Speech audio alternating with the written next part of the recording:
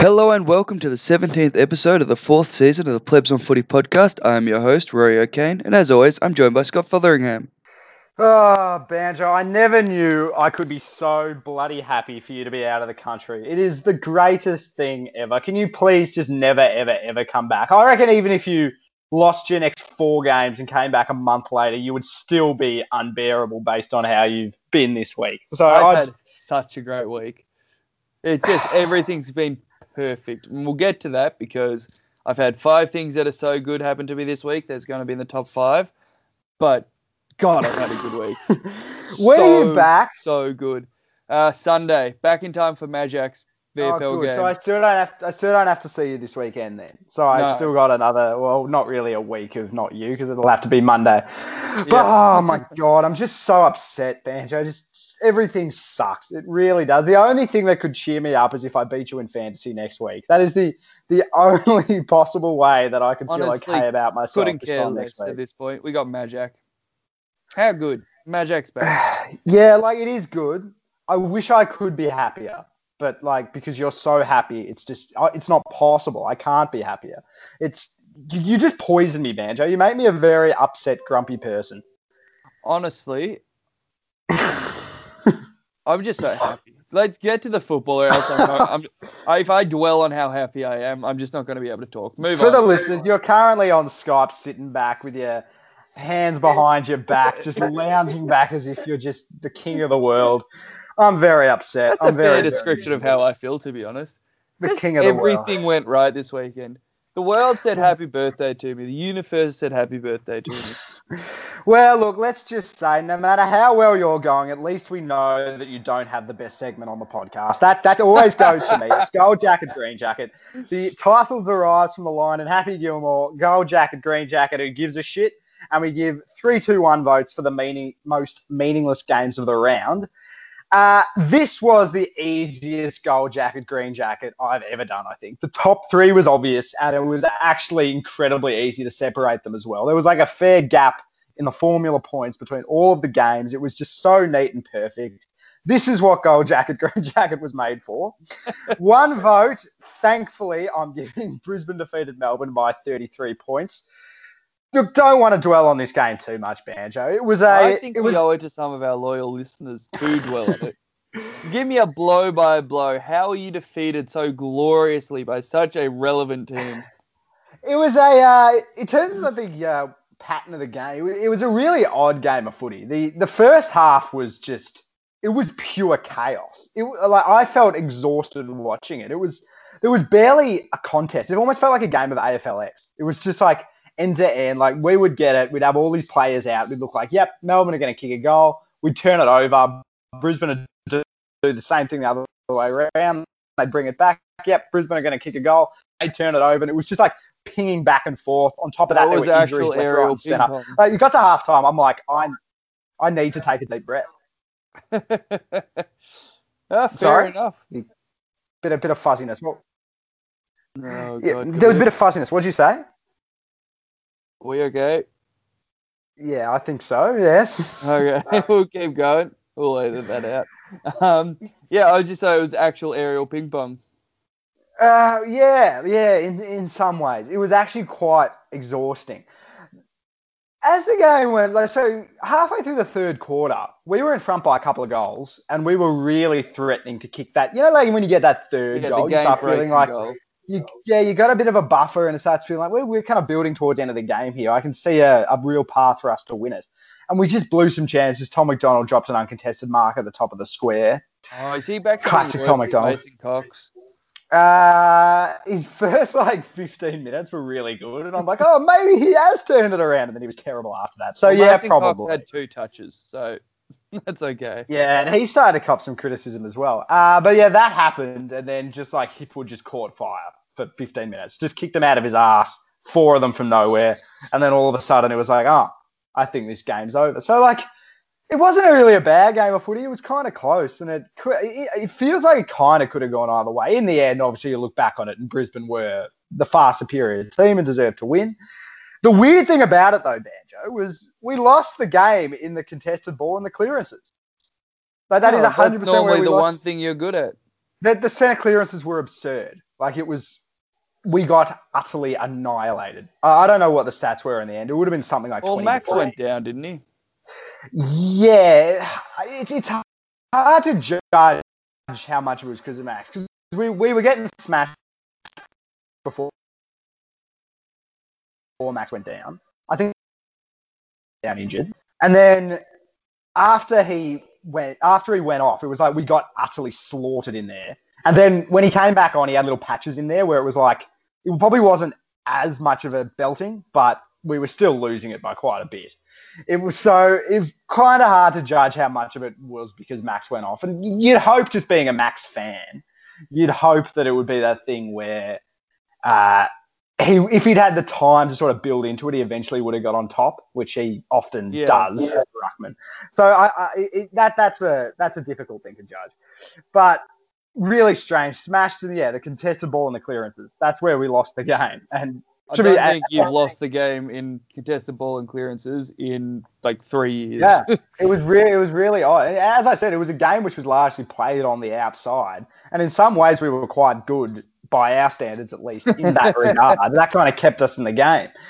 So yeah, it was an odd game of footy, and in the end, look, they won it pretty comfortably, and they deserved to win it. But it wasn't a bad game. It was just ended up being kind of a predictable result. So that's why that's one vote. 2 votes we're giving Richmond defeated St Kilda by 33 points. Another 33-point margin, which is, as we say, around 5 goals is like the boring margin. It's like it wasn't a smashing, but it wasn't close. Yeah, obviously the main thing you would take out of this game going into it, that you'd kind of hope to take out of it, if you were, that the media would hope to take out of it, would be a thing of Richo's in trouble. This just doesn't go either way. It doesn't put the heat on him anymore. It doesn't really. For a large part of it. They just got blown out in the not. I'd say not good enough for it to be like, oh, that's a good performance from Richo. Let's give him a bit more time. It's just kind of.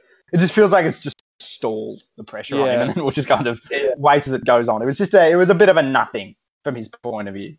And also, we kind of all know he's going to get sacked. Like, let's be honest. Why? I don't get it. If you didn't sack him at the end of last year, what is the point in sacking him now? Don't. It was sort of like a one last chance, I think, and he just hasn't done anything. But he has. He has. With the injuries they have, he is a massive tick. His coaching this year has been excellent.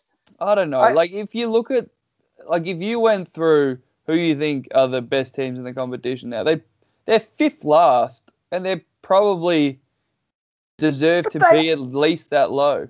But they are. They're bad, St Kilda. We knew they were bad. I feel like if you're giving him this chance, you actually have to give him a chance. You can't be, oh yeah, we'll give you another go and you better be top 4. They're just not that good, and they were never that good. Yeah, but I just think they just set him up to die. Yeah, well, they gave him one more year, and I think, to be honest, they would have sacked him if he didn't have the contract. So, or did they give him an extension? I don't remember. I don't remember the details of it. But, if they'd sacked him at the end of last year, I would have been like, okay, I understand. He hasn't been great. The team's struggling. Get a change. But once you've made that decision, you have to give him some opportunity to build into it. And as I say, I think this year has been a tick. So I just think it's so harsh to sack him at this point. But you're right, it does sound like that's what's going to happen. I just don't understand. I just think it makes St Kilda look really silly, to be honest. I'm surprised that hasn't been a more of a take in the media on it, that it makes them look like a bit of a rabble. Yeah, it's quite interesting. I don't think Richo has many friends in the media, which is something that's killing him. Unlike Brad Scott, who was kind of defended by the media, which is there's not a whole politics involved. Yeah, I reckon, because there's not a huge difference in sort of there is in performance over the time period, but in the situation itself, there's not that big a difference. Both were giving probably one too many extensions, and the way they were treated on the way out, I think, has been quite different. Yeah, that does seem like it, and I find it hard to reconcile why, to be honest with you. From the Richmond point of view, the main thing we're talking about with Richmond is the fact that they had 7 ins. All of which, the vast majority of which were very good ins, and then doesn't look like Riewold's too far off. Nankovic Rance isn't sounds too like far off. Yeah, he's not far. Sounds like Rance isn't impossible for him to play at some That point would this year. be The way they're staggering. talking. Yeah, it would be crazy. So this They'd is they'd kind of only that. risk it if they thought they were a real chance in finals, though, wouldn't they? If they You'd limp into think, finals, yeah. there's no way they play him.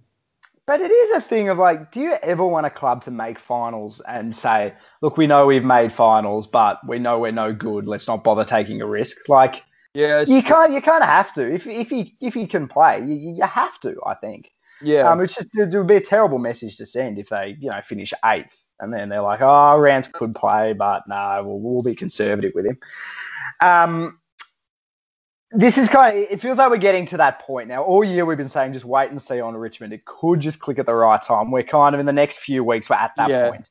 It's And go this is time where now. we'll determine. Yeah, The this thing is where is, we'll determine. I've been speaking to Courtney, my girlfriend's dad, and he keeps saying they've got such an easy run coming up that they should get to sort of 9 and 6. And you look at it, they got Gold Coast this week, that's a win. Then they've got GWS games, not easy at all. But then like Port, and they're all at home for a bunch of games in a row. Yeah, So okay. They've got a run that it's not going to be easy, but it's set up as good as it could for a team like that. Well, do you think they'll, having had a close look at that, do you think they'll make it? The 4 or the 8? The 8. Oh, I'll be staggered if they don't make the 8 at this point. They're out of it now, aren't they? The 4? Oh, no, the 7th. Sorry, I thought they were just out. Yeah, no, okay. because Freo and Port both had stinkers. Yeah, their percentage is so shit. Yeah, the percentage is 95. It's worse than North's. Mm. And we lost by 80 points in round 1. They're just, I don't know, they're tough to pick. They're very tough to pick, Richmond. I don't know where it's going to go. I'll be shocked if they don't make the 8, though, because okay. I've sort of backflipped on this about 15 times so far this year, week to week almost. You have, yeah. But I've been smart enough to keep saying, look, let's just wait and see. I don't know, but you're the one who likes to make a call one way or the other. And that is true. Next week. I have balls. You have a history of being too reactionary, Banjo. That's what's happened. Not true at all. But yeah, no. I think they'll make it, but this week it's more about Freo and Port's performances changing my opinion on than anything else. I think I didn't think 8th was up for grabs long ago, but I think it might well be because Freo have been smashed by injuries, and they've just and they lost to Carlton. Yeah, they lost to Carlton and Gold Coast. If they make finals, that is incredible. And they've beaten GWS and Collingwood at home. It's been strange. But anyway, on to the 3-voter, Banjo. This is now, when I say this, you'll just be like, this is the most typical, standard, most beautiful gold jacket, green jacket game. This game is why we invented the segment, Banjo. 3 votes we're giving Sydney defeated Gold Coast by 42 points. So to those teams we say... Gold jacket, green jacket, who gives a shit? Yeah, this is perfect. Both teams don't matter. The better team won by a comfortable margin. It wasn't too much to make it interesting. We made the last year. We made this segment for the purposes of those games which no one cares about, no one wants to talk about. You can't take anything from it. So let's just move on, Banjo. It's 3 votes. It is a perfect 3-vote game. And I'm very happy to have hanging around enough to be a chance of finals, and Gold Coast haven't won a game in 10 weeks. They're not going to make finals. Turn it up. I know, but they're sort of... I'm not going to... They're a game out. Like, they're not going to make it. They're not good enough.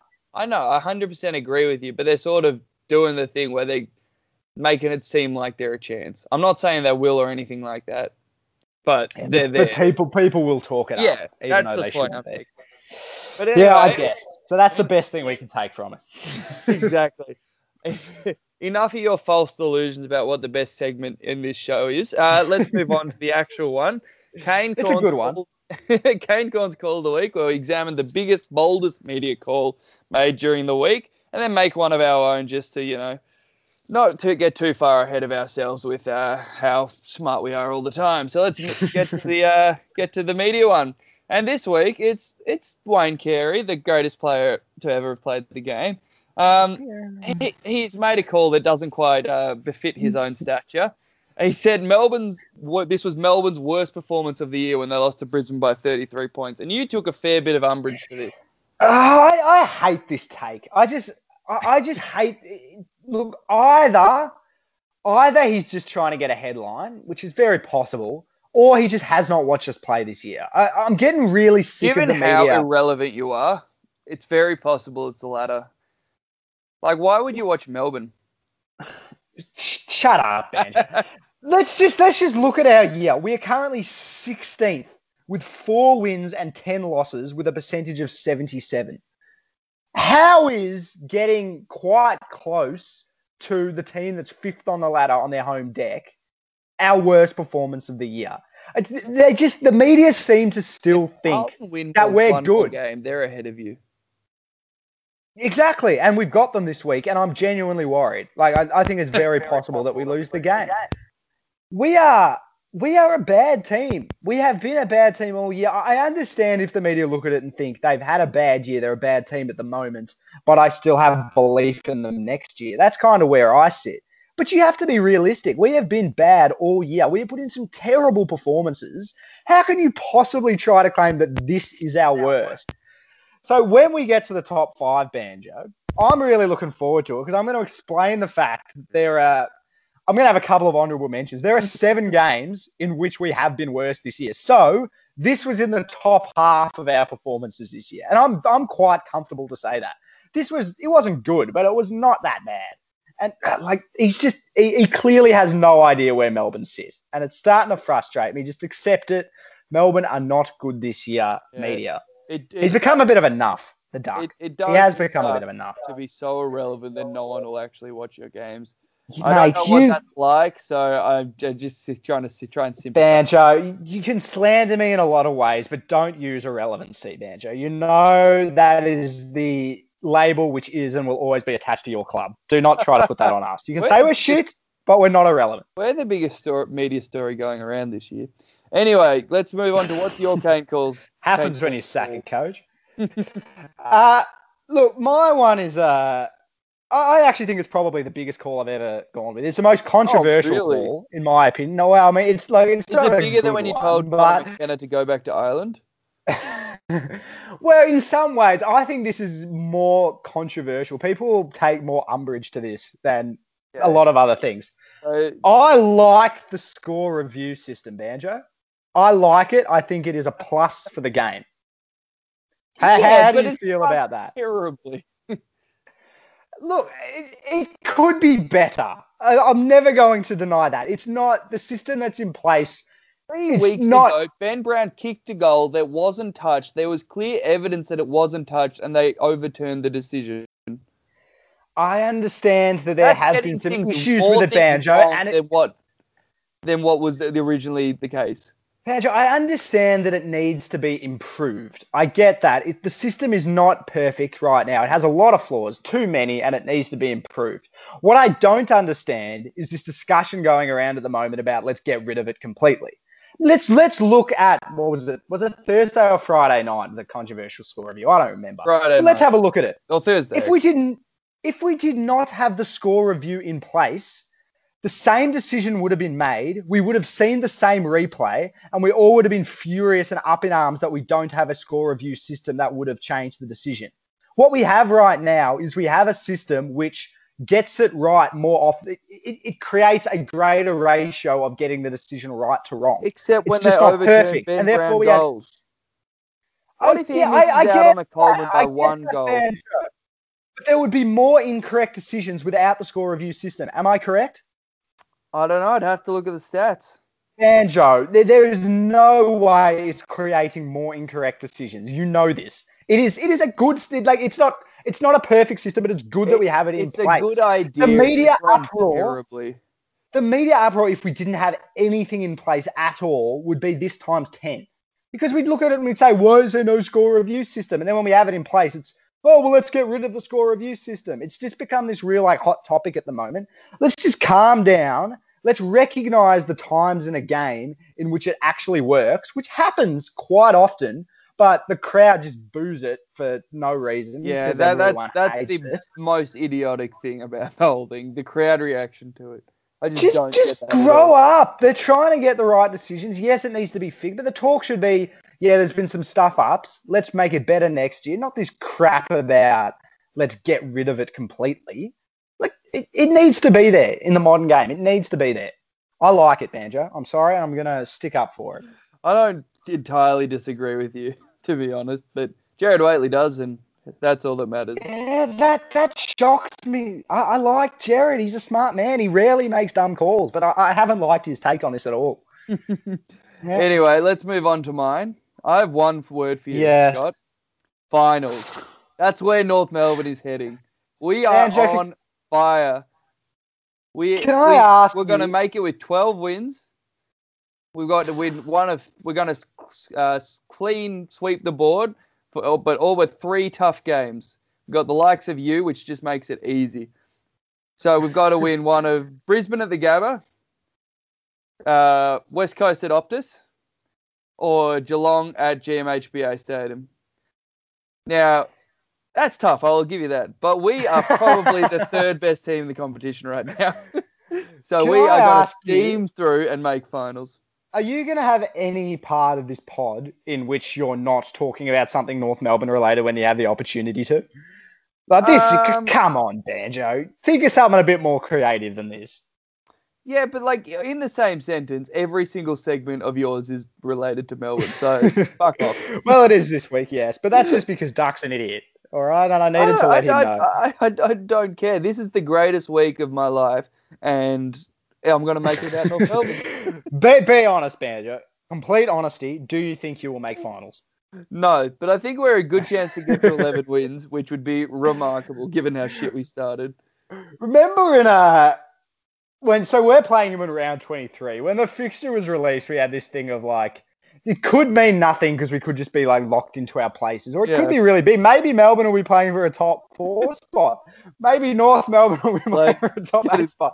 It still could be interesting. Like if we knock you off in round 23 and you don't make finals as a result, that'd be the hilarious. year might be worth it. I don't know. Like maybe You've it's also all, got to all remember, worth after that. about round 6, we thought it was going to be for the number 1 draft pick. Yeah. Nah, you've stuffed it, Banjo. You've stuffed Yeah, it. I You've just know. ruined your draft picks. I'm sorry. just glad it's such a deep draft that we're going to get an absolute jet from the number 18 pick. Because Did not you only see, are we winning, but making finals, Did clean you sweep watch through Access? finals. Have you Of course watched I watch Access All Access Areas? All Areas. Did you see Cal Toomey did his top 5 best kids or whatever? You're not getting Yeah. any of them, Banjo. You're not getting any of them. We Yeah, are. I was We'll get one of them. I was We're getting- 3rd at the moment. I was actually getting a little hopeful for Caleb Sarong or Lockie Ash to drop. I've been doing a little bit of Nah, mate. Nah, draft he's out. research. Yeah. Because Yeah. when your team's shit, you look ahead and you look at the draft, and I'd been listening to the Road to the Draft podcast and doing my research, and I like the look of a dashing halfback, and yeah, but no, not happening. I reckon we could use him as well, Banjo. So I'm pretty excited. You could use a good player because your list is terrible. Nah, list is okay. It'll get there. It'll get But there. you Anyway, terribly let's get. coached and should sack Simon Goodwin. Is that what you're saying? No, he's had a bad year. We need to give him a bit of time. It'll get back on track, Banjo. Stick to it. I believe in the D's. Okay, eventually. let's move. Let's move on. Oh no, did we do yours? Yes, we did yours. Yes, Anyway, we let's did mine. I'm quite tired. Like midnight here. Essendon defeated GWS by 6 points in the controversial game of the round. Bit of an interesting result. Yes, let's not talk about the score review. We've already done it, Banjo. Yep. We've already given our opinion on that. Let's actually talk about the game of footy. It was an interesting result. Watching the game, it was a contest the whole way through. Like the game was on the line the whole way through. It did feel like for 90% of the game, it was a thing of GWS are just a bit cleaner. Like when they move One forward. of those games where the better team's just going to win by a bit, and like it was just going to be a even game. It very much felt like that, yeah. Both teams were getting a lot of their score from transition. A lot of it was, going from back 50 quite good sort of ball movement. But it's that thing with like you can picture it without having watched the game, where Essendon's a lot more kind of manic about it, and it's a little bit uglier. But when it's going, it's potentially a bit more high octane. Like it'll be like Sard'll sprint out of there and then do something unbelievable, sort of. Where for GWS it was more that just like silky machine that kind of moved through, and they just seemed a bit cleaner. They got a lot of really nice pieces of ball movement, which finish up, and you're just like, geez, they're a good team. And you did just think eventually they're going to get on top. And in the first half of the last quarter, you're like, here it is. They've finally broken the game open. It's over now. And then it was like Hooker kicked some beautiful goal from the boundary line, and just all of a sudden they just lifted. And then from nowhere, it was like quite intense. It was like, well, when Essendon had the momentum, it was probably more electrifying and more like, whoa, this is special in your face sort of stuff, where GWS was kind of a bit more understated, but probably better. But in the end, like you look at it, it was 10-11 to 12-5. Like Essendon were lucky to get away with a win. Good on them for doing so. And there was a lot of real nice clutch pieces of play in the last few minutes, which was so, like, as a supporter, it would have been great and keeps their season alive. But it doesn't really change my opinion. So they're every chance. Yeah, I'd give them more of a chance than you, for sure. Sure, got the same amount of wins. Yeah, I don't know. Essendon, no, you haven't. Essendon won more wins. But, like, but even so, Essendon's best is better. I can see them just sort of clicking for like a month and putting together some brilliant footy. You say footy. that, but both Collingwood and Geelong said we're the best team they've played all year. So Geelong said that, did they? Yep. Or the toughest, something like that. Bill Davis gave us a hell heap of credit. It's wonderful. Yes, anyway, let's move on. Cats defeated Adelaide by 27 points. All right, Bancho, if you want to move on. Do you have anything else to say? Oh, look, nothing massive. I just thought we'd elaborate on it slightly, but no, if you want to move on. Time is of the essence. Cats defeated Adelaide by 27 points. This is another game where it's sort of a bit of a wash. Adelaide apparently played pretty well early, but just the kind of expected result, isn't it? Yeah, Geelong had to earn it, is the way you'd put it down. Like, Adelaide made them work. They made it a game. It wasn't a bad game. And, Geelong eventually had to play good footy to get there. But they did, and then they won it. I have to say, we're getting to that point. It's now round 15. I'm starting to get convinced on Geelong, I have to say. I'm glad you're joining the party. It's about time. I'm not quite there. I still wouldn't have them as like clear favourite, which people are saying. But who's next best? It's not Collingwood. I would still tip Collingwood at this point. I'm not giving up on that. I think, as you know, my general rule is if you lose to North, you can't win the flag this year, which, to be honest, is getting tested a little bit. But I'm backing Collingwood to come right at the right time, and I suspect their best will be better. That's kind of where I'm at. I can just see Geelong dropping off a little bit, as we've discussed in plenty of detail. But this was a good win in the sense that it wasn't all easy for them. It didn't all happen perfectly for them, as I believe it has happened in the early parts of the year. They did have to work for it, and eventually they did get on top. So, but week by week, you have to get a bit more convinced, and they're a very, very good team. Stop. I do have one question for you. Are Adelaide boring? Like, just boring? Yeah. Like, how did that happen from 2 years ago, where they were the most exciting team in the competition? Well, they had a rapid change in game plan this year. Yeah, sucks. How it happened. I don't know what I would be fascinated to speak to Don Pike about it to get the reason why it has happened. I wonder if it was a thing at the start of the year where they looked at their list and thought, we've got quite a lot of good inside mids, good accumulators. Let's make it a contest and hopefully we win it that way. Or whether it's a thing they've kind of stumbled on it through perhaps not being as good as they hoped at the start of the year, kind of putting the brakes on it a little bit. Then it kind of works, and they're like, let's keep playing this way. I don't know how much of it would have been by design. But, definitely. They'd be in the top 3 or 4 most defensive teams in the competition. Probably most boring teams in the competition, it's the worst way to go. Like, just to, out of nowhere, after being such a good team to watch, so dynamic, to just be this. I'm really annoyed with Don Pike, to be honest. They were a joy to watch, and now they're not. And they've got so many good players that you want to watch play football, and it still doesn't matter.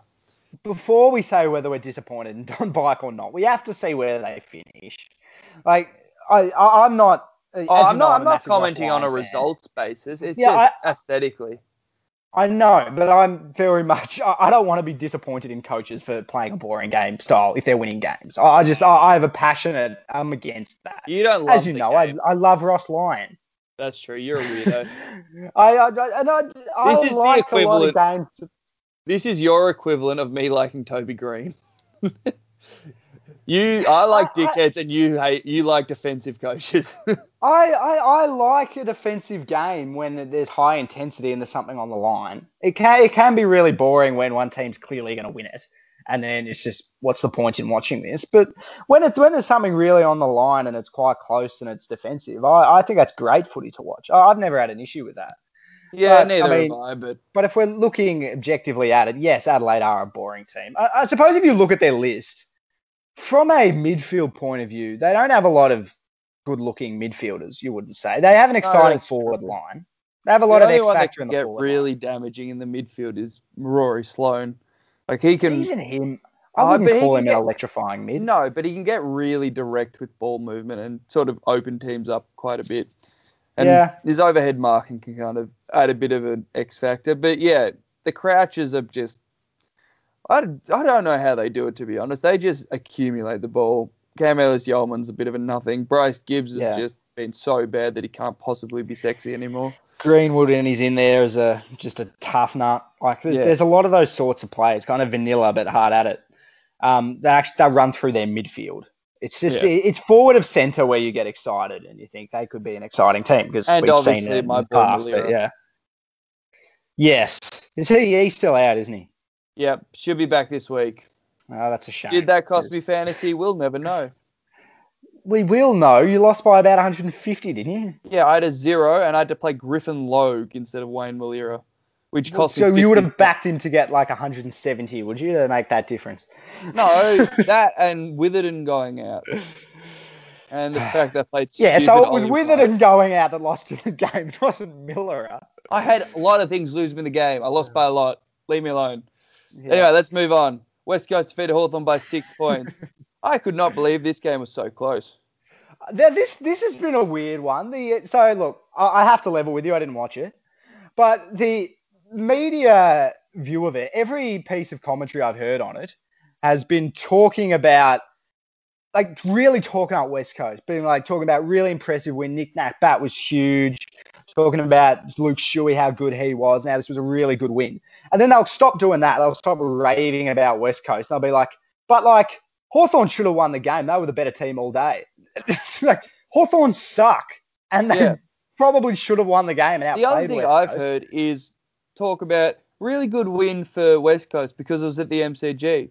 They won the grand final last year. The MCG, they beat Collingwood again at the MCG this year. It shouldn't be an issue anymore. Yeah, do you reckon, is that the reason why people have taken a positive take on West Coast from this game? It has to be a negative take. Hawthorn are a poor team, and they probably got outplayed and were likely to get over the line in the end. Yeah, I don't look at this game favourably for West Coast. It's the kind of game where you go, it's a tick, but only because you got the 4 points, and that's all that matters. And we won't remember this game at the end of the year.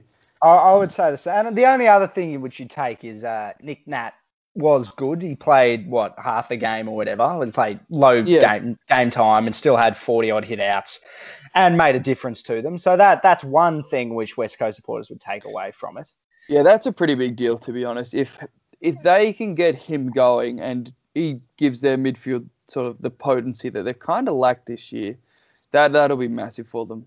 That'll really change the outlook of the entire top four, really. It allows midfielders to take a positive mindset into stoppages. That's what it does. They haven't know been where the able ball's to do going. with Vardy and who else have they been playing? Vardy and Hickey, which is just it's such an upgrade. Who are defensive ruckmen, and therefore as a result it makes it you've kind of just got to figure it out as you go as a midfielder. When it's Nick Nat, you can figure out your own way to go about it, and you can sort of drive yourself forward. The other thing is Luke Shuey's last quarter. He had 15 disposals or something, and willed them over the line. That's not bad at all. He's become that sort of player, hasn't he? I think he's clutch, isn't he? Because he's kicked two after the siren goals. He kicked it in a final in extra time, or was that to take it to extra time? I can't remember. And then he did it to Port last year as well. It was massive on grand final day, obviously. He's a big game player. He I'd say this year, I think his baseline level, he's been like a good midfielder, but he has been below the top notch. But the thing is, he has occasional games where he just wills his team over the line in the last quarter, and then it's like, whoa, gee, how good is Luke Shuey? Which is it's a great trait to have. Yeah, it's kind of one of those self-fulfilling prophecies at this point. It's like Port when they said they kept telling everyone they were the fittest team in the competition to the point where they believed it. Like he's just convinced himself that's his time to shine, and he's fantastic, ready to go. He's still averaging 27 touches a game. So it's not like he's having a bad year or anything, but he's a freak when it matters. Yeah, I've heard a lot of Luke Shuey is underrated this week, which may be true, but I suppose I'm just looking at the reasons why that's the case. The thing is because he's week to week. Ago, I put him in my top 5 players in the competition. So I haven't underrated him. But I still believe his week-to-week performance isn't quite at that absolute top level of the best midfielders. Not quite a Cunnington level. But I suppose you can still make the argument that when you lift in those moments, that sets you apart. So, yeah, I don't know. I don't know where I really sit on that. Anyway. But, yeah, they're the main things to take out of it from a West Coast point of view, and they won the game. Yeah, and Hawthorn are irrelevant, so let's not talk about them. So let's move on to our top 5. We've got dueling top 5s this week because you, as you said, wanted to go through the worst performances of Melbourne's season. And I've had such a good week, and I don't like being a grump like you, and I'm a very positive kind of fan. I just wanted to tell everyone how good my week was and go through the best 5 things that happened to me this weekend. So I think we'll take it one at a time because they're so diametrically opposed as conceptually. So do you want to start? Go through the top 5 worst performances of Melbourne's year? So I'm running through all of them, am I? Yeah, I reckon. All right. I think I'm going to leave the honourable mentions to last, I think, and I'll count up from 5. So my 5th, I've got Essendon defeated Melbourne by 18 points. This is potentially one of the more controversial ones. But do you remember my response to that game? Yes. When it was round 3, big build up to the game. It was these 2 teams who'd been shit for the first 2 rounds. It was this thing of who's the most embarrassing team to this point of the year. And I came out of the game saying that I think my Kane Corns big call the week that week was the worst game of footy I've ever seen, because it was the worst defensive game I've seen ever. Both teams just offered absolute no defensive accountability whatsoever at any point throughout the game. We lost at 130 to 112. But I thought it was just disgraceful, our defensive performance. And it was a high scoring, but it was a terrible game of footy in terms of standard. Much worse than we were this week. Much worse. At least we tried to win the game this week. Number 4, I've got our round 1 performance against Port Adelaide. They beat us by 26 points. Very, very, very flattering margin. We could have lost that game by 10 goals. Remember we kicked the first 4 goals or something? It was round 1. We were like, here we go. And I was telling you not to worry about things. Those were the days. We were embarrassing after that point. Duck's big thing about this week against Brisbane was this thing of we saw it as a walk in the park. We didn't tackle and stuff.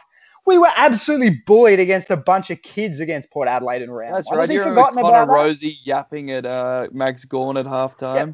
All of their kids in their first game were just yapping at us all day, just embarrassing us. Bloody Rockcliffe had about 60 disposals. They just shat all over us. What? I didn't think you minded that, given he's in your fantasy side. Well, yes, all right. There was a little bit of happiness at the time, but that's a much worse performance than it was this week.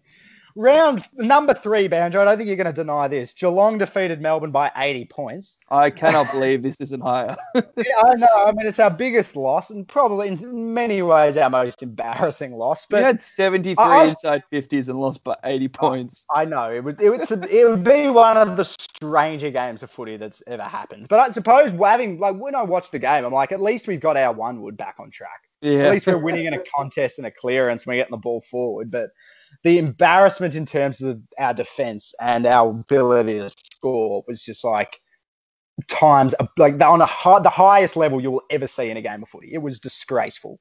Definitely worse than this week. Yeah, that's fair. Number 2, I've got round 5. St Kilda defeated Melbourne by 40 points. This was embarrassing to watch, this game. We were beaten up around the ball and we were utterly destroyed on the spread. I've never seen a team spread so badly in my life. They worked themselves. St Kilda outworked us so hard running. And like Ducks looking at this week and saying, yeah. Too. Exactly. Ducks looking at this week and saying, yeah, we were beaten at the contest, which we don't normally do. That's true. But you're ignoring the fact we actually worked quite hard on the spread this week. And a lot that we're normally bad at, we were good at. Where this St Kilda game just summed up what our flaws were in the early part of the year. We were terrible. And number 1, Banjo, you know what it's going to be. Round 8, Melbourne defeated Gold Coast by a point.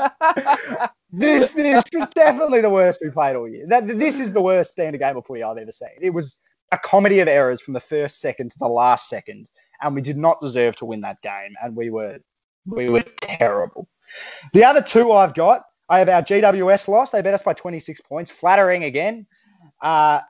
But that was the game in which we didn't care. We just didn't turn up. The players looked disinterested. They didn't want to be involved in the contest at all. Thank God you have far more so than this week. This week we actually pushed Brisbane. We tried to win the game. Against GWS, we didn't turn up until halfway through the last quarter. And the other one, this is a bit touch and go. I put Queen's Birthday, I think, was worse. Collingwood beat us by 41 points. I suppose the difference between the 2 games was against Collingwood, we never really looked like we were a chance to win the game, or we were trying to win the game. Where this one we were up by 2 or 3 goals halfway through the third quarter, a chance to win it, and we were trying to win it. We just stuffed it up, and then Brisbane caught fire and played really well for the rest of the game and ran away with it. But we were in this game this week.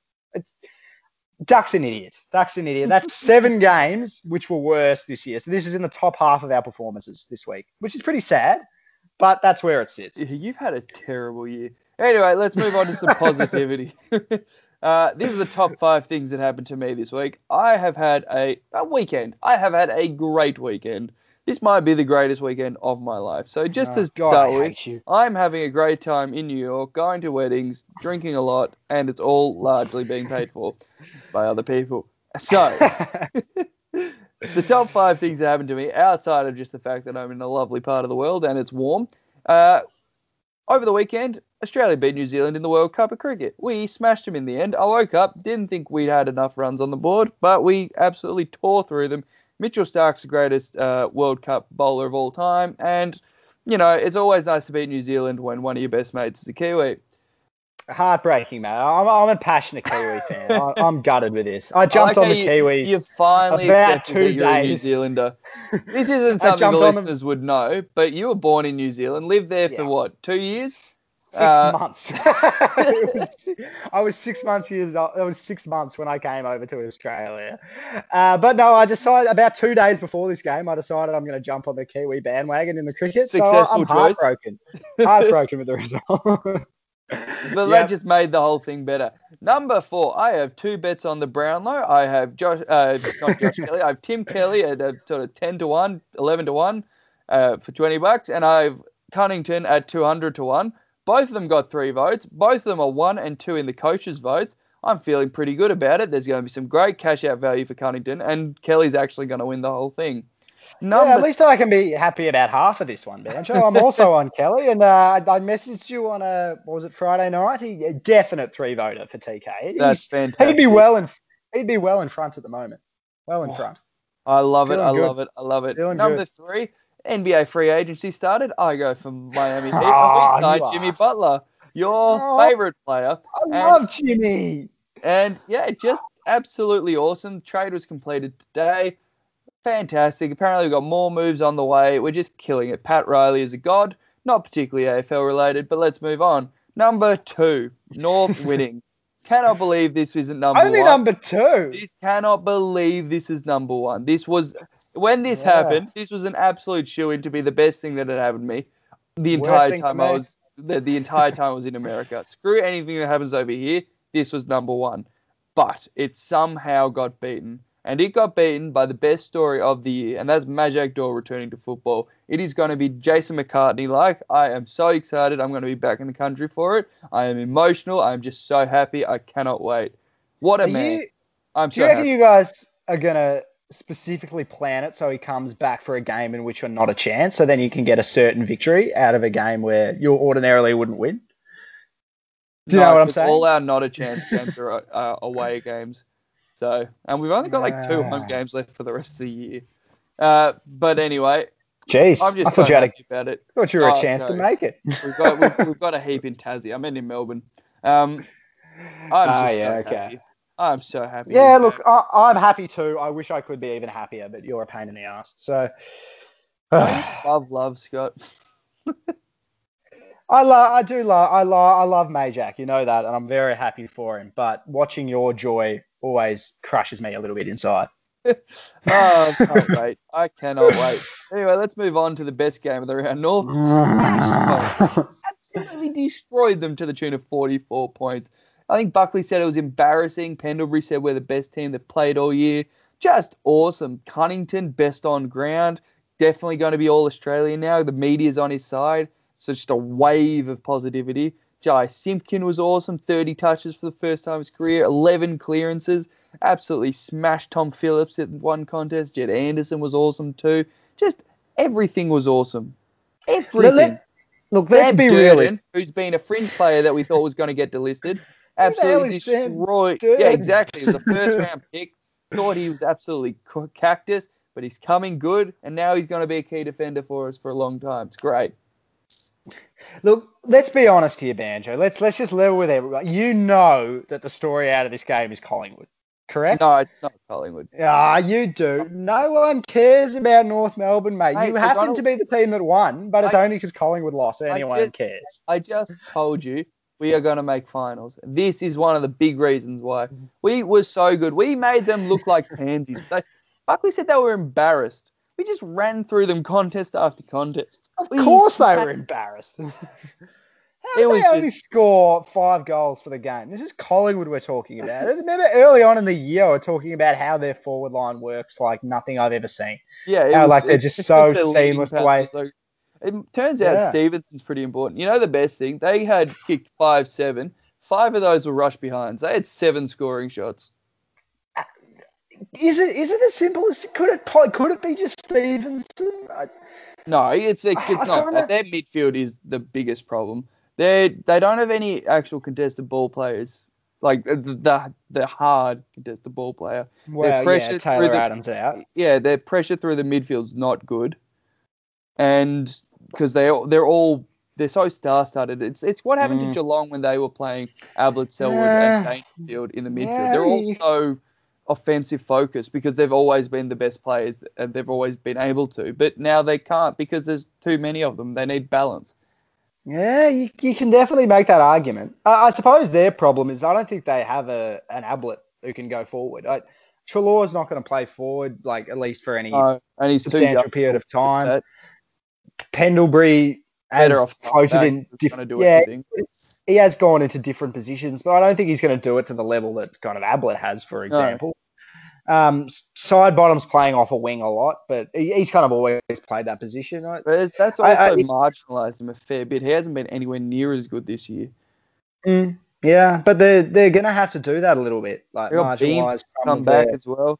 They just, I think the Dane Beams trade might not have been a good idea, to be honest. Now that's a big call, Banjo. 2 first-round picks. They're not going to be high. They're not going to be like sort of early first-rounders, but still, Beam's only going to be there for 3 years. His body's Yeah, I mean, take out the injury, and is it a completely different discussion? I don't know. Like, it's a big call to make, I guess. But yeah, they need to figure that out, and they need to figure their forward line out because right now they do look confused for the first time in a long time in the way that they're moving the ball forward. To go, he has to spend a lot more time forward than he has, which isn't ideal. And then Reid went down injured. Mason Cox is just battling. We've talked enough about how he's not that great a player, but people are starting to pick up on that now. And Matthew Lloyd was pretty scathing in his review of his game, rightfully so. There's a bit there which worked so well last year, and we were certain was going to work this year, which just isn't at the moment. So quite worrying. But anyway, that's enough talking about that game. We've talked about everything to come out of Collingwood North Melbourne, haven't we? We are not done talking about this game, though. I'm just going through the stats. I want to find things to talk about. Do you know Taron Thomas had the third highest pressure act for a 19-year-old ever? How good's that? It's pretty good, yeah. He's so good. Luke Davies-Uniacke was awesome. Karen Hayden had a bit of He a had bummer of a 15 day. disposals. Yeah, but he had kicked 4 two kicks. important goals. Did he? He needs to kick Yeah. the ball more. He had 4 kicks and 1 tackle, mate. He I had don't 50 care. fantasy points. Don't get too excited about that. No, too good. Continue. What else How was good, Banjo? Pittard, Polek, just everything. Yeah. Should have We put him on my smashed fantasy him. field. We had 28 more inside 50s in Collingwood. We smashed them. You And did the- smash them. I don't deny that. Actually, this is an aside. Did you know you're more likely to win a game if you lose the free kick count? How is that? I didn't know that. No. Yeah.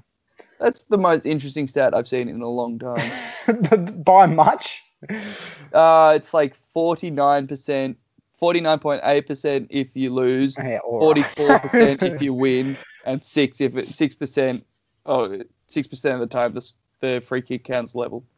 So it doesn't matter. That's pretty much telling me that the free kick count just doesn't matter at all. And that's the way I kind of interpret that. Probably. Yeah. But North are awesome. The reason I bring it up because we were murdered by the umpires, 27 free kicks to 11.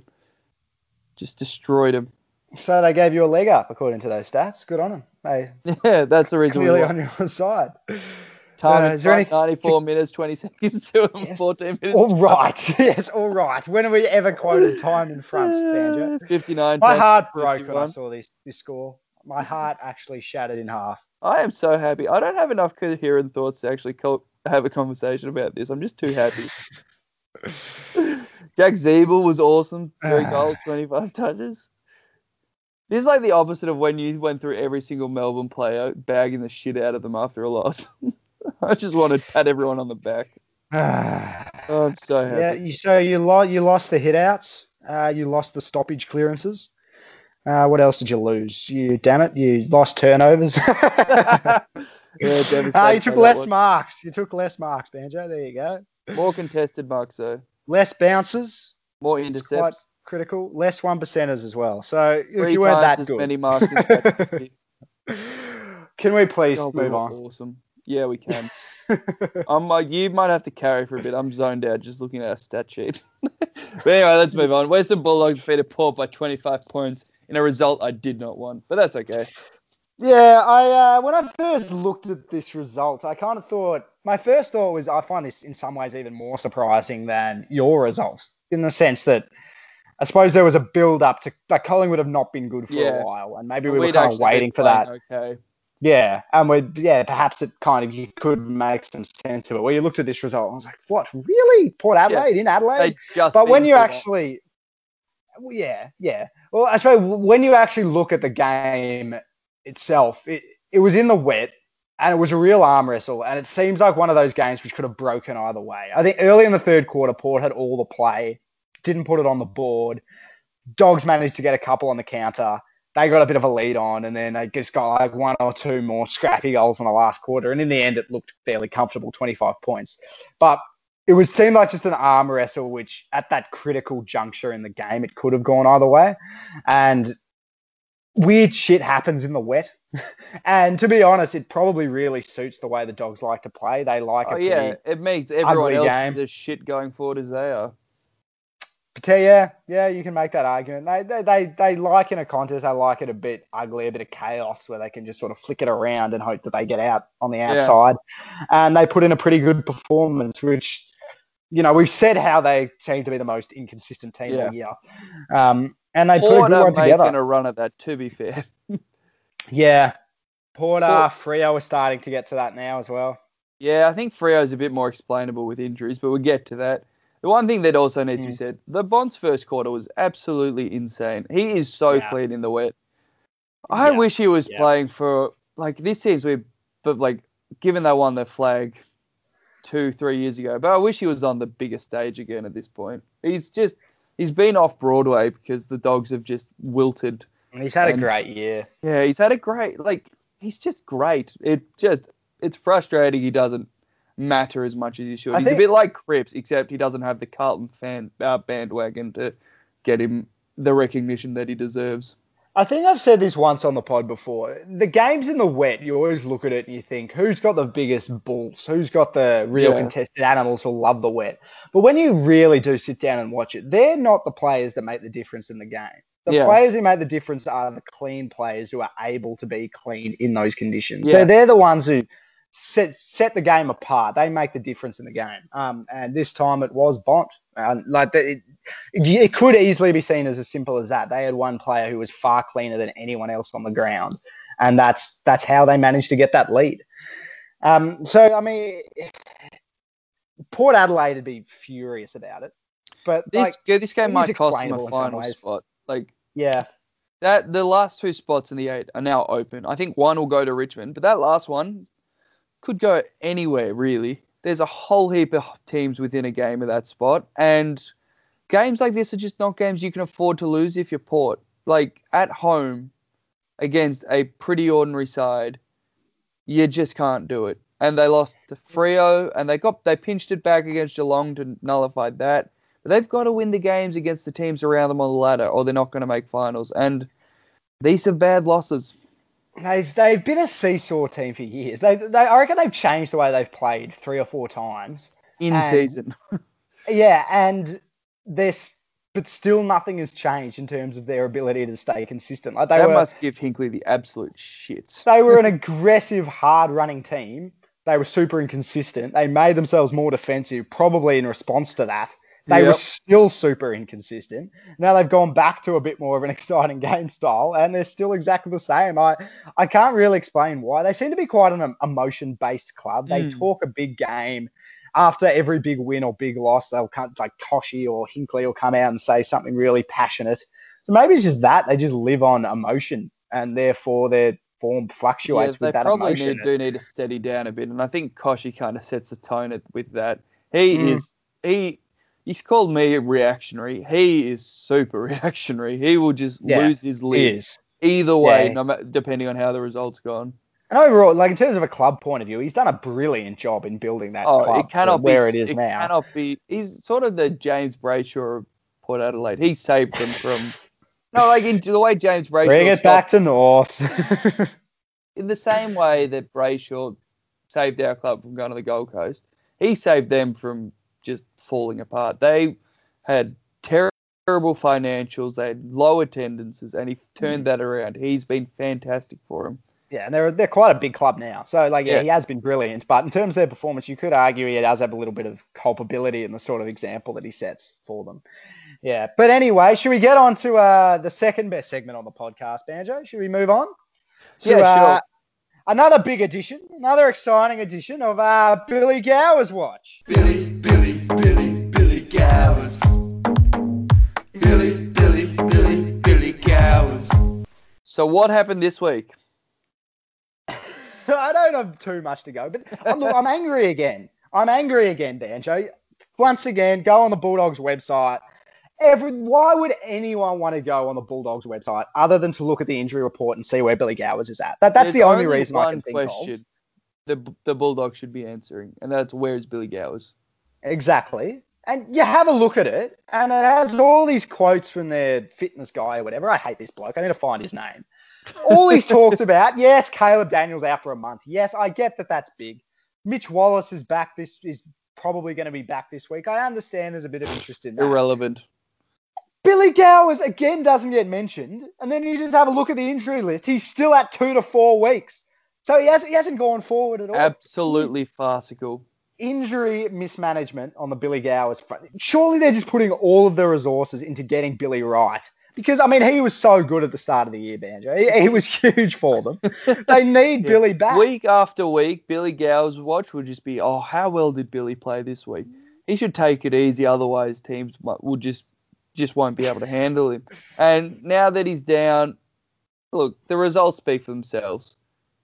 They would have won that game by 1,000 points if he'd played.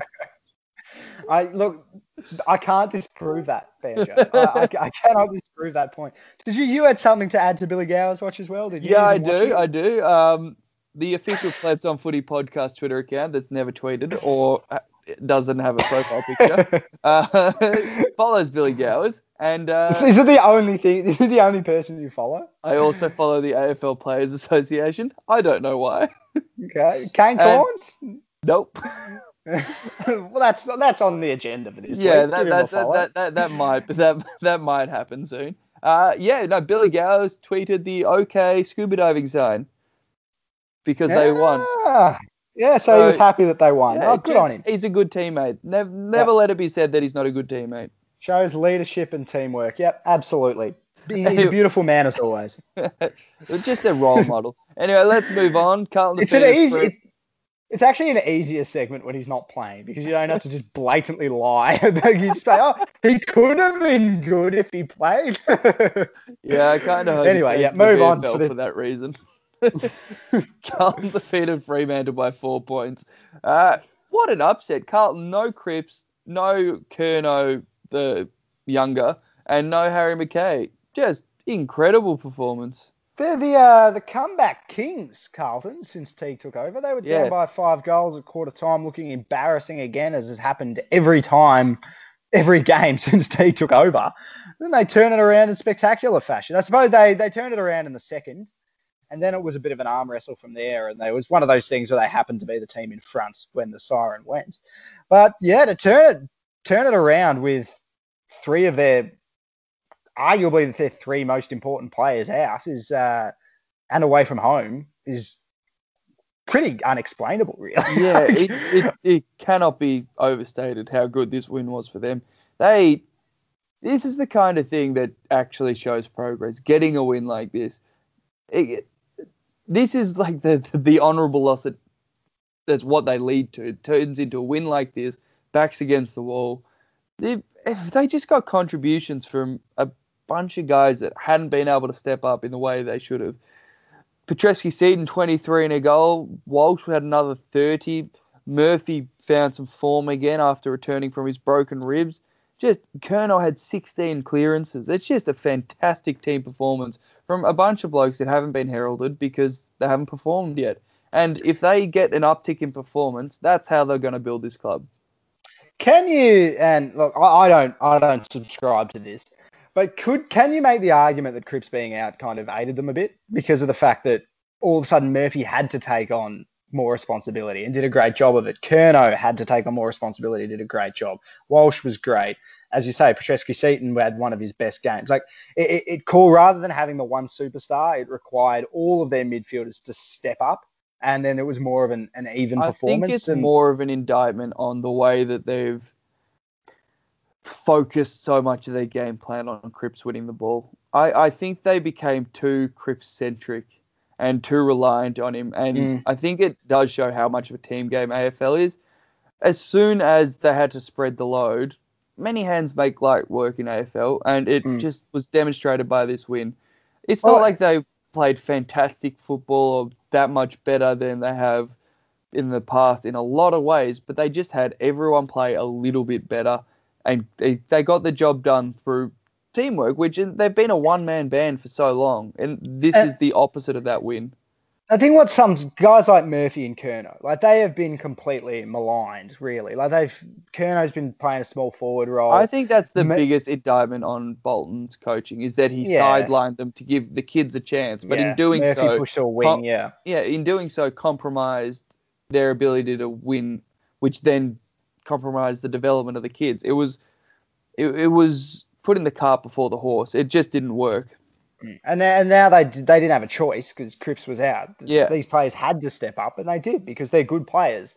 So, I mean, I suppose like going forward, what do you do? Obviously, you're not going to be not picking Cripps, but do you put him forward a bit? Do you give him some runs forward occasionally to give some other players an opportunity? I don't think it's necessarily about how often he plays in the midfield. I think it's more about the players you play around him and the roles you give them in the midfield. Because Cripps has just always been the guy they try and hit the ball to. Like was the goal has always everyone been just feels like they're Cripps. blocking for Cripps. Yeah. It's Cripps is the first receiver, and I think they need to spread that load. And like North do the same with Cunnington, you do the same with Oliver. Like Melbourne do the same with Oliver a lot. But I think with Carlton, they're further behind in pretty much every area than both those two clubs. They need to develop the other guy's ball winning ability to be able to come close to matching that level. Because if they just keep making Cripps do everything, he's going to break down and they're not going to get any improvement from anybody else, which was going to strand them at like 10th or the bottom end of the 8, like what they did when they relied on Judd so much. They need to be able to spread the load more. And I get that if you think, oh, look, it's an inevitable aspect, Curnow and Murphy will get pushed back a little bit. I get that you can make the argument they're older players, who cares? But you need to give guys like, as we say, Petreski, Seaton, Walsh, like, the more opportunity they have to be kind of the main man in there, or at least close to it, is huge for them. You can't just be Cripps.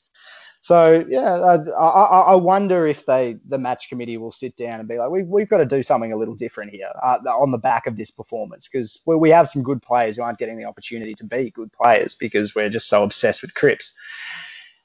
Yes. Fremantle. Oh, devastating loss for them. They've lost to Gold Coast and Carlton. They'd be the top 4, and Melbourne. They'd be that's the bottom 3 teams. They'd be in the top 4. And they've also beaten GWS and Collingwood away from home. It's a real frustration with them. And I get that they would be in the top 4. They would be 3rd if they'd won those games. And those are games they should win. Yeah. Yeah. And I get that they have injuries, but they don't have they're not as big to them as Carlton's outs and their injuries during the game. There's no excuse for this, especially after you start the way they did. Ross would be absolutely furious, just furious, especially coming off the back of another loss against, they would have hoped to have beaten Melbourne. Yeah, obviously. They'd be as pissed off with their performance as Collingwood would be. No doubt about it. Both those clubs had just absolute stinkers, and it's not going to hurt Collingwood anywhere near as much as it's going to hurt Freo. This could cost them a final spot. Mm-hmm. Yeah, that is a very, very, very real possibility that we get to the end of the season, look back at it and be like, remember when they lost to Melbourne and Carlton 2 weeks in a row? That was where they lost it. Yeah. So, yeah. Sucks, man. Sucks. The only thing that was keeping me happy. But it's good that North are going to take their spot in the 8. Anyway, let's move on. Let's move on to Poochie's mailbag and wrap this up. We've got a couple of questions. This one from Dan. Is Clayton Oliver confused about what sport he's supposed to be playing, or were his constant attempts to throw the ball at every opportunity against Brisbane just straight out cheating? They weren't throws. They were all legitimate. I get that he does these interesting, sexy handballs, but he always gets a fist on him. And look, can you answer this question, man? I still don't really know the answer to this. When you have the ball above your head and you hit it kind of upside down with your fist above your head, is that legal? Is that a throw? It's tacitly been approved because they just don't call it a throw. This is purely like a policy thing, but I don't think it should be a throw. I think it's an added skill to the game that's really cool, and it gives players a bit more opportunity to do things that they couldn't do in the past. Yeah, it gives the fact we can just handball, flexibility and direction, and I like it. Yeah, I think the fact we can only handball is quite restrictive on the game, which is fine. I get that's what our game is, but if you can find interesting ways around it to still get the fist on the ball, obviously, I think that's fair. And Oliver's become a bit of a freak at it, so I just think he's good at it, to be honest. So shut up, Dan. He's got a follow-up as well. No, does he wants you to finally concede that Brisbane is a more relevant club than Melbourne, which I think you owe it to him. What do you mean, finally concede? Have I ever called Brisbane an irrelevant club? That's never been a take of mine. I think you must have, given the way he's framed this question. North are irrelevant. Gold Coast are irrelevant. I've never said that about Brisbane. I like Brisbane. Shut up. This isn't about North Melbourne, Banjo. No, but look, okay, I have two ways of answering this question. One, I think there's an implicit suggestion that I think Brisbane are irrelevant, which I've never said before, so I don't think that's fair. And two, I don't think the fact that Brisbane beat Melbourne answers anything about relevancy. It means you're better, which you obviously are. Never denied that. They definitely but it doesn't are mean more that you're more relevant. This year it does. Like this year they're more relevant than you. I'm speaking more By from a a club mile. point of view. There are relevant and irrelevant Scott. clubs. North Melbourne are an irrelevant club. Melbourne are relevant. Brisbane are By no what issues measure? with Brisbane. The fact that people actually give a shit what happens to Melbourne. No, they don't. Well, You know, they do, Dwayne man. Carey just said he hasn't watched a game of you all year. No, he didn't. I said that. He still thinks he's watched games. I think he must not have watched games because he has no idea what Exactly. he's talking about. Yeah, But you're irrelevant, Scott. Brisbane Banjo, Banjo, we're third last and people are still talking about us. We are very relevant. No, agree to disagree on that one. Anyway, move right. on. My question for you now, Banjo. Mhm. Should Geelong be allowed to play home finals against interstate clubs at GMHBA and against Victorian clubs at the MCG? Do Marvel clubs get the choice of Marvel or the G? Short answer, no. As long as they choose to play home games during the home and away season at the MCG, they have no right to complain about the AFL doing the same logic for money making in finals. It's a disgustingly two-faced argument, and I hate it.